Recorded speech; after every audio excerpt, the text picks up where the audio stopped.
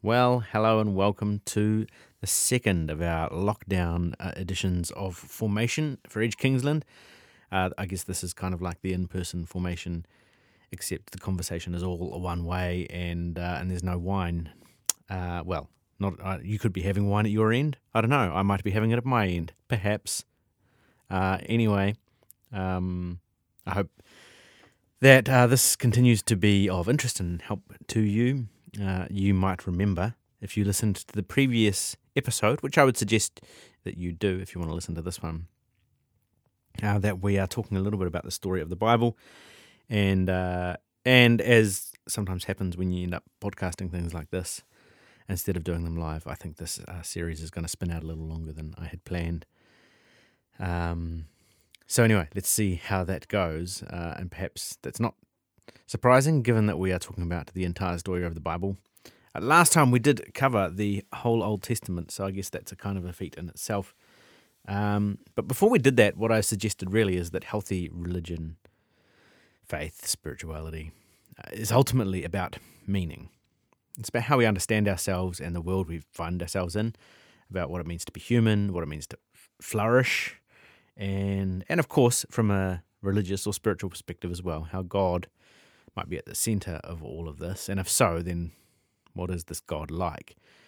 And therefore, what is the universe really about, and what is our experience really about? These are really fundamental questions for us, and our conversations around meaning come out of story. They come out of the stories that we tell, and the stories by which we understand ourselves. And the Bible is one such story. It offers, if you like, a way into the conversation about what life means, about what God might be like, and so on. So in the first part of the story, what we traditionally in Christianity call the Old Testament, and what we covered last time is that it's the story of a particular people who emerged in the ancient Near East amidst many other peoples. And there's this kind of rising and falling of empires and armies and religions and perspectives and so on. And there's this particular people in the nation of Israel who tell their story about God and their journey. And as we discussed last time, there are many aspects in this story that are similar to other ancient Near Eastern stories. But, God fights on your side and helps you defeat your enemies. If you do the right thing, God will make things go well for you, and if you do the bad things, then God will make things go badly for you. These are quite common ancient Near Eastern themes of the divine or the divines. But there are some unique aspects as well to this particular story of Israel that we mentioned, and one is that God here begins the story in many respects on the side of the slaves and the oppressed, and this is very unusual in the ancient world. That God might be on the side of the slaves rather than on the side of the kings. Well, this is a bit odd.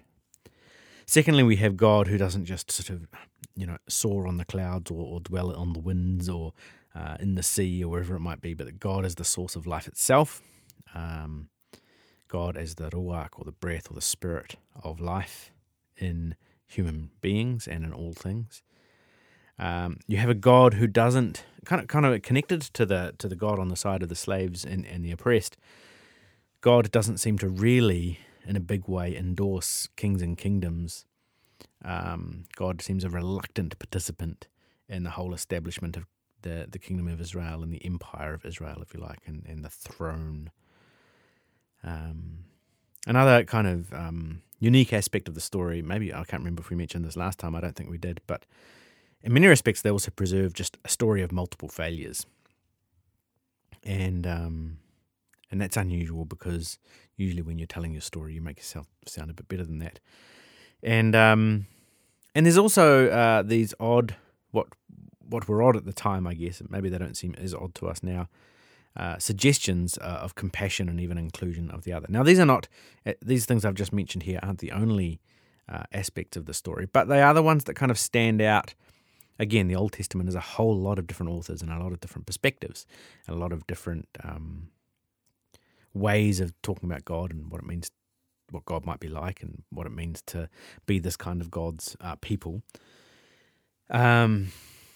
And sometimes those perspectives are contradictory. Sometimes they're having an argument, it seems, between the different authors about what God might really be like and what God might be wanting from us. And so the things I'm picking up on here are the things I think that stand out to us, especially as we look back on the other side of the story of Jesus, which we'll get to today. And perhaps some of these features are here in this story for us, perhaps because the story is actually written from the perspective of losers, if you like. Much of the Old Testament is gathered together in the form that it is while they're in exile, having had their homeland decimated and finding themselves basically taken captive and oppressed in a foreign land. And so there's a different quality to, and a different set of insights woven into the story. Sure, there's the traditional kind of our nation's the best and our kings are the best and we were supposed to be the best. There's that kind of thing in there. But there's these other threads of the story that are there, perhaps because they're writing the story of their kind of kingdom from the perspective of people who have lost everything. And that means there is this radical, what some authors call a radical sensitivity to suffering that's found embedded within the Old Testament story. That, you know, if it was just your classic kind of historical tale of a nation that was really amazing and tells their own story about how awesome they were and blames their problems on everybody else, then maybe we wouldn't get such a sensitivity to suffering, such an honest acknowledgement of failure, and so on. So I find this very interesting, and I find it a part of what makes the Old Testament text so intriguing and potentially helpful to us, because there's something to be gained by the fact that this perspective is told from the underside of power. Now, this all sets the scene for our part 2 here today, which is focused on the story of the Gospels, which I've titled Jesus and the Upside Down Kingdom. And at the end of the Old Testament, as we've said, we find a people returning from exile, so that it's kind of everything's been near annihilation. Jerusalem's been destroyed, the temple's been destroyed, the city wall has been torn down, they've been scattered and been captive and so on. And then a number of decades later, they sort of limp back to Jerusalem to start rebuilding. And that's kind of where the story finishes, really, with sort of a weak version of a rebuild, so to speak. So that's where that part of the story ends. And one of their favourite interpretations of how to make sense of that is that they're in such a mess because of their disobedience and their idolatry. So that kind of classic ancient Near Eastern thing, that the reason we were destroyed was because we didn't keep God happy enough, because we weren't obedient, because we started following the wrong gods and so on. Some of the prophets also point out that what had happened was because of their own arrogance, because of their oppression of the poor and their belief that God was on their side no matter what, and that nobody else had any kind of real God on their side, and therefore nothing too bad would ever really happen to them, and they'd be fine no matter how bad they got, no matter how much they let things slide, and no matter how many bad choices they made, their kingdom would endure because God said so. And the prophets kind of say, yeah, this is maybe a part of why things slid so far downhill. And some of the prophets also believed that one day somehow God would put everything right for them. God would re-establish the throne of David. David was their archetypal best possible hero, warrior king. He was the one who loved God, but also was real good at killing people and defeating enemies and establishing a kingdom and making everything prosperous.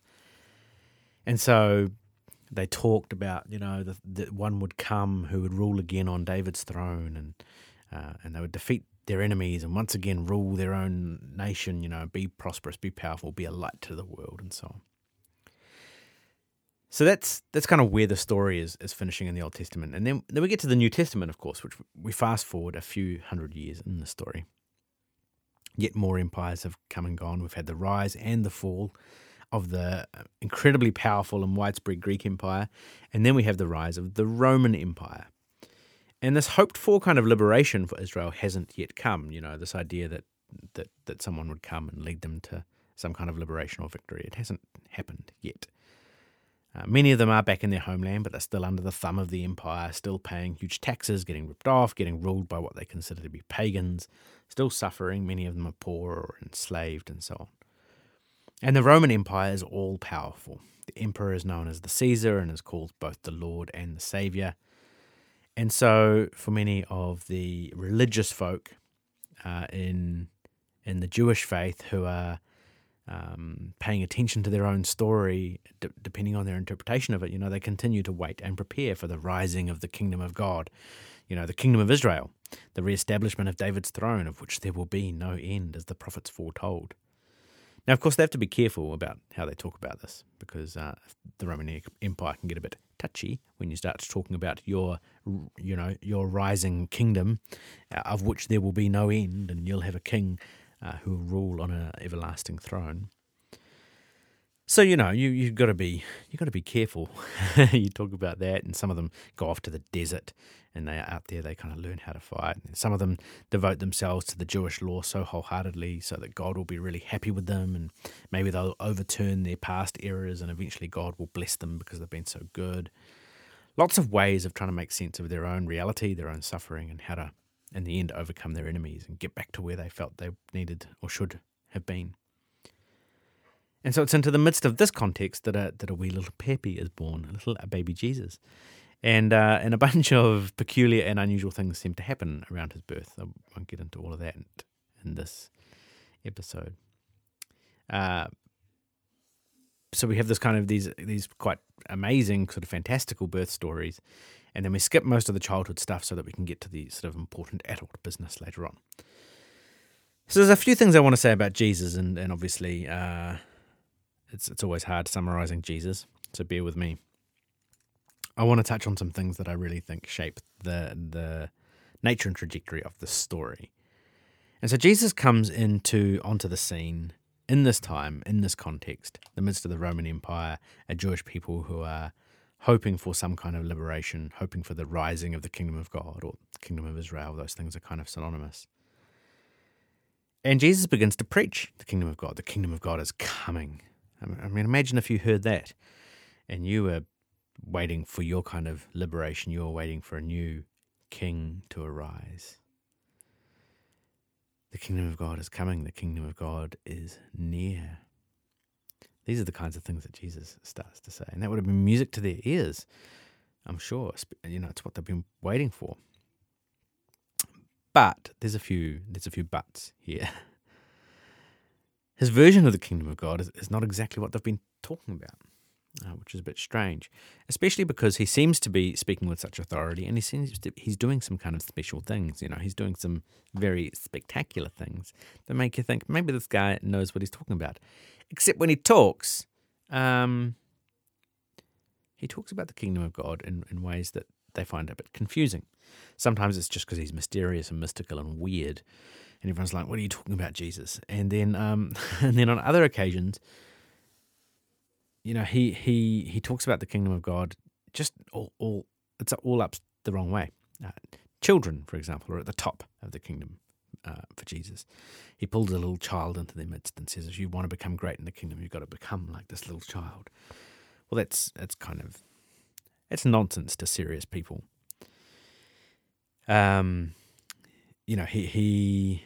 He talks about compassion for the other, if you like, especially the one who is not like us. In fact, he even goes as far as to talk about love of enemies, and this is radical talk. Jesus is the first ancient character that we know of in history who advocated for love of enemies as part of an ethical framework for living. If you go back to ancient societies and the emergence of morality and ethics, you can see across a whole bunch of ancient societies this kind of what happens when we develop morality and ethics is that we're essentially working out how to survive as communities, how to not destroy ourselves, how to not wind ourselves up into cycles of violence, but how to protect one another and foster some form of human flourishing. And so, a part of that is the kind of love and care that you have towards your family, and then to your wider community, the way you look after your wider community, your people, your tribe. Well, that helps you to stay together, to survive, to flourish, to prosper, and that helps all of you.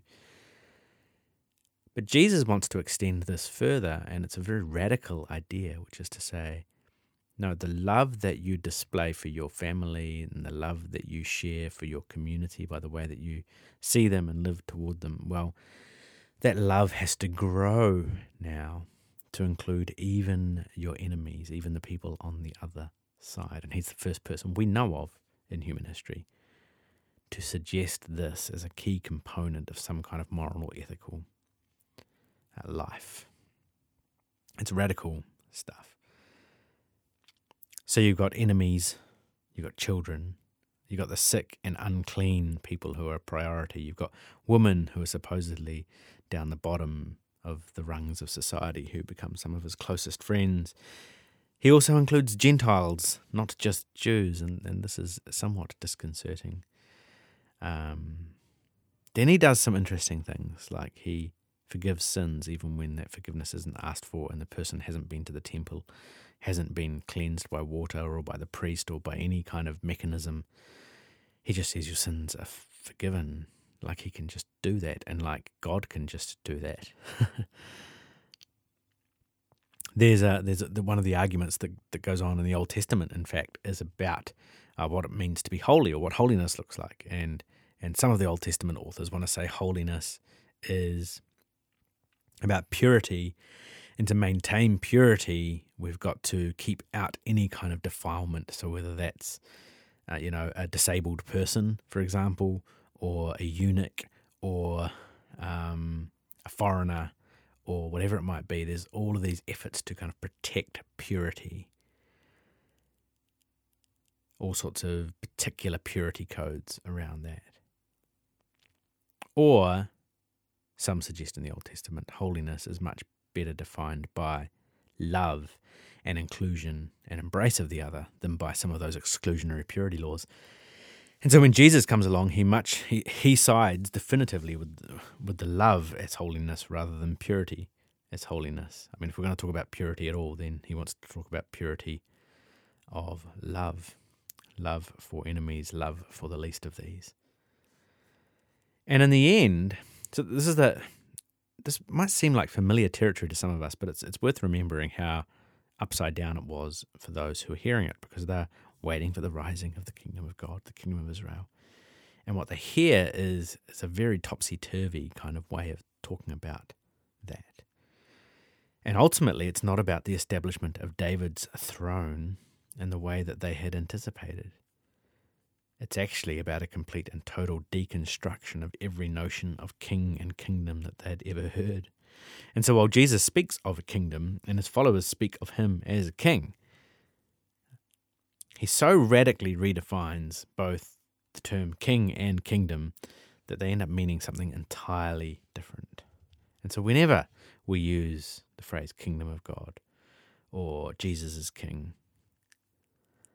those terms only work, really, if we allow our definitions of them to be defined by the way Jesus defines them. And they're perhaps most radically defined and emphasized in his journey towards the cross, towards his own death. Now, the death comes along in the story because, ultimately all of this stuff around love and inclusion and forgiving sins and so on, this might sound very nice, but it's actually really offensive to those around Jesus. And if we're honest, I think it'd be kind of offensive to many of us still, because he comes into the picture and he says, all of these empires that you're building, all of this power you accumulate for yourself, all of this self-importance that you cultivate, it doesn't really matter, It's really not where you're most likely to find God. If you really want to find God, then you're going to find God in the midst of self-giving love. You're going to find God in the eyes of the stranger and the prisoner and the poor and the suffering. God is found in the face of your neighbor and the eyes of your enemies. That's where you're really going to find God, not in your preservation of the status quo or in your securing of your own tribe or of your own protection or of your own kind of patch of land. So this kind of upside-down kingdom can be upsetting. It turns over tables, it reorders things. If you want to be the greatest, Jesus says, then you must become the least. And for powerful people, whether it be in religious institutions or political or economic systems or whatever. This is actually an unpopular message. In Jesus' day, it became so unpopular that people wanted to kill him. And if we kill him, they thought, it'll get rid of the problem. So they managed to engineer a situation by which they can kill Jesus. And so some religious leaders, some political leaders, some Roman politicians and soldiers all sort of conspire together in this system so that Jesus ends up being executed on the cross as a criminal, as a rebel against the religious establishment and a rebel against the Roman Empire. So he's murdered. It's a state execution. Jesus' life is extinguished, and he is, if you like, named or put up there as an enemy of God, an enemy of the people, an enemy of the state. The story is over. It's done. It's finished. Except that that was dramatic pause. Did you like that dramatic pause? I hope you did. There's this peculiar next bit to the story. And the followers of Jesus claim that he came back, that he rose again on the other side of death. It's what we call resurrection. And we've just had Easter in the Christian calendar, and that's a remembrance of this story, of this death through to resurrection. Now, this whole story of death and resurrection is important. It's super important to the Christian faith because of what it says about fundamental reality itself. Now, what I'm going to suggest to you is that this isn't about God killing Jesus so that God can make up with us and decide that because he's had some blood, he can now forgive everybody and send them to heaven when they die. There's much more interesting things going on here than that kind of shallow version of events. And this whole death and resurrection story says something about the fundamental nature of reality itself. And the big questions at play here are about meaning, about what our lives mean, about what is most true, about what really matters. We might even say about what is most real. So I want to say a couple of things about that before we finish. Firstly, and somehow mysteriously, where we see Jesus is where we see God present. That seems to be the claim of some of the New Testament authors, right? That somehow...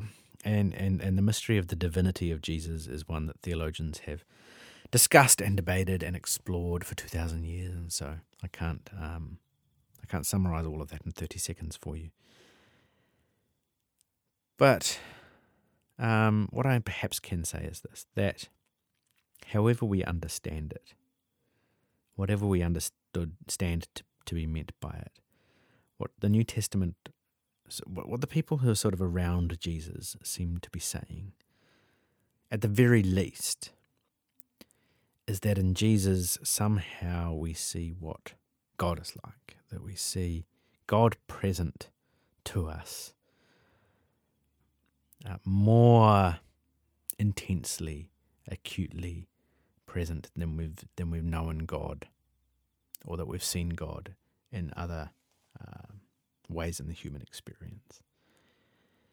And this means a whole bunch of stuff, but one of the things it means especially is that because Jesus goes through death, this means that that God is present to us in this death, that the divine enters into even the experience of suffering, of death, of aloneness, of abandonment, and brings this kind of divine solidarity to us in our deepest pain. This is kind of a fundamental claim about presence, about reality, about meaning. It's that in our suffering we are not left abandoned and alone, but somehow God enters into our abandonment with us in the death of Jesus.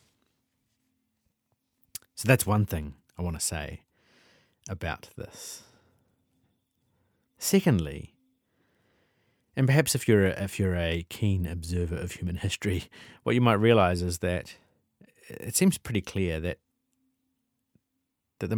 status and position, usually plus money, plus weapons, plus armies, is usually the most powerful thing there is. Right? That's a pretty fundamental historical claim. If you want to know how to be most powerful and to win and to get your way. Status, position, weapons, armies, money. These are the things you need, and maybe some powerful friends. But this upside-down kingdom that Jesus is going on about suggests that there's an alternative way to see reality. The claim of Jesus, I think, is that the more powerful, more real, more lasting reality is that which is connected to the lifting up of the weak rather than walking over them on your way to success.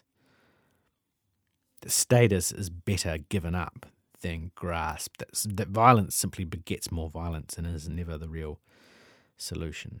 And so for Jesus, love, and especially love displayed in a self-giving way and extended to all of those people who we normally wouldn't extend it to, this is the most real of all that there is. And not just the most real, but the most powerful. And when we say that love and this kind of love is the most powerful, we are redefining power. We've reoriented king and kingdom, and we're going to redefine power as well.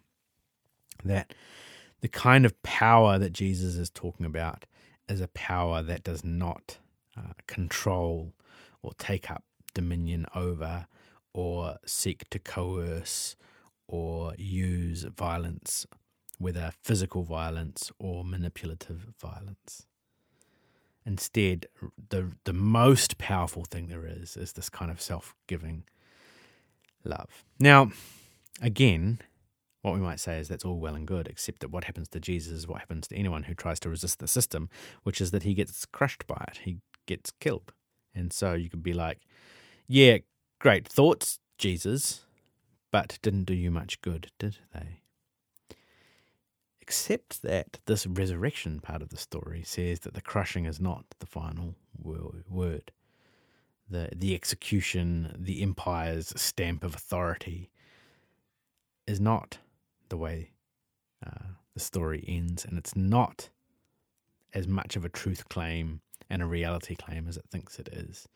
The kind of kingdom, the kind of self-giving love that Jesus is talking about, this is the most real thing. This is the realest thing there is. If you want to talk about something that lasts, then start talking about this way of living and being in the world. This is not, as some of the Jewish leaders thought, about conquering enemies and climbing onto David's throne. It's about getting off the throne and serving one another and refusing to bow to the empires that want you to behave like them.